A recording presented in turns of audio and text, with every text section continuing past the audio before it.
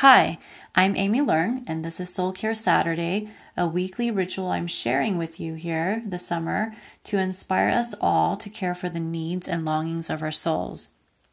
Why is this important? Well, I was inspired by two things. First, a quote I posted last week by C.S. Lewis, and he says, "You don't have a soul, you are a soul." So to me, self-care in the deepest, truest form is about caring of the soul. The other inspiration for Soul Care Saturday comes from my own experience recently of feeling stressed and overwhelmed with all the content and information I had been taking in from social media. They're all really, really good stuff, helpful for my learning and personal growth. But here's something real and true about the inputting and the taking in of information. Meaningful, high-quality input can become at risk of losing their value when you don't make space for meaningful, high-quality output. Meaningful, high-quality input can become at risk of losing their value when you don't make space for meaningful, high-quality output.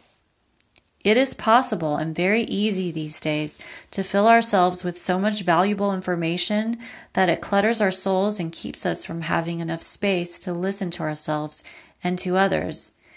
And it's possible to have cluttered souls that keep our hearts from releasing the emotions that it needs to let go of. It is impossible to make progress towards change with a cluttered soul.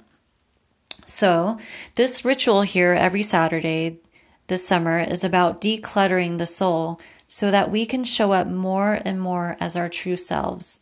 Because what the world needs right now, more than ever, is for us to show up fully human and fully alive. And a person who is fully human and fully alive is a very courageous one. And we definitely need more brave souls out there. Decluttering the soul begins with stillness, quiet, a meaningful pause. The first step in making space to pause is to pay attention so that you can find and commit to a time and a way to be still and to do it consistently. In my coaching sessions, I always end with inviting my clients to create and commit to action steps. I've found that when we establish action steps that are very achievable and doable, we are most likely to follow through with them. So, one very doable step is to pay attention to the quiet spaces in your days.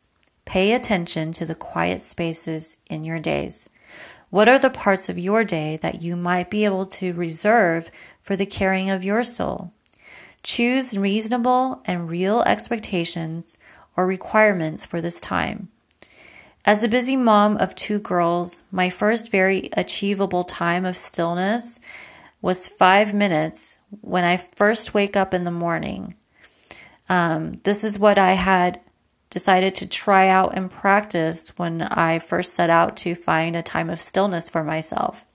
And at that time, life was super full and 5 minutes was all I could commit to. So first thing in the morning before I got out of bed, before I get out of bed, because I still do it now, I name the things that I'm grateful for. And then I say a prayer. So maybe for you right now, it's also 5 minutes, or maybe even less than that. Be gracious to yourself. Make it doable and achievable. You can increase the time and build on it as it becomes part of your weekly rhythm. And if you find that it's really, really hard to find a time for your own soul care, identify what's getting in the way and go from there. So that's it for now. Try it out. Tell me how it goes. I'd love to hear it. And tell me what you discover as you pay attention this week. Thanks for listening. Bye.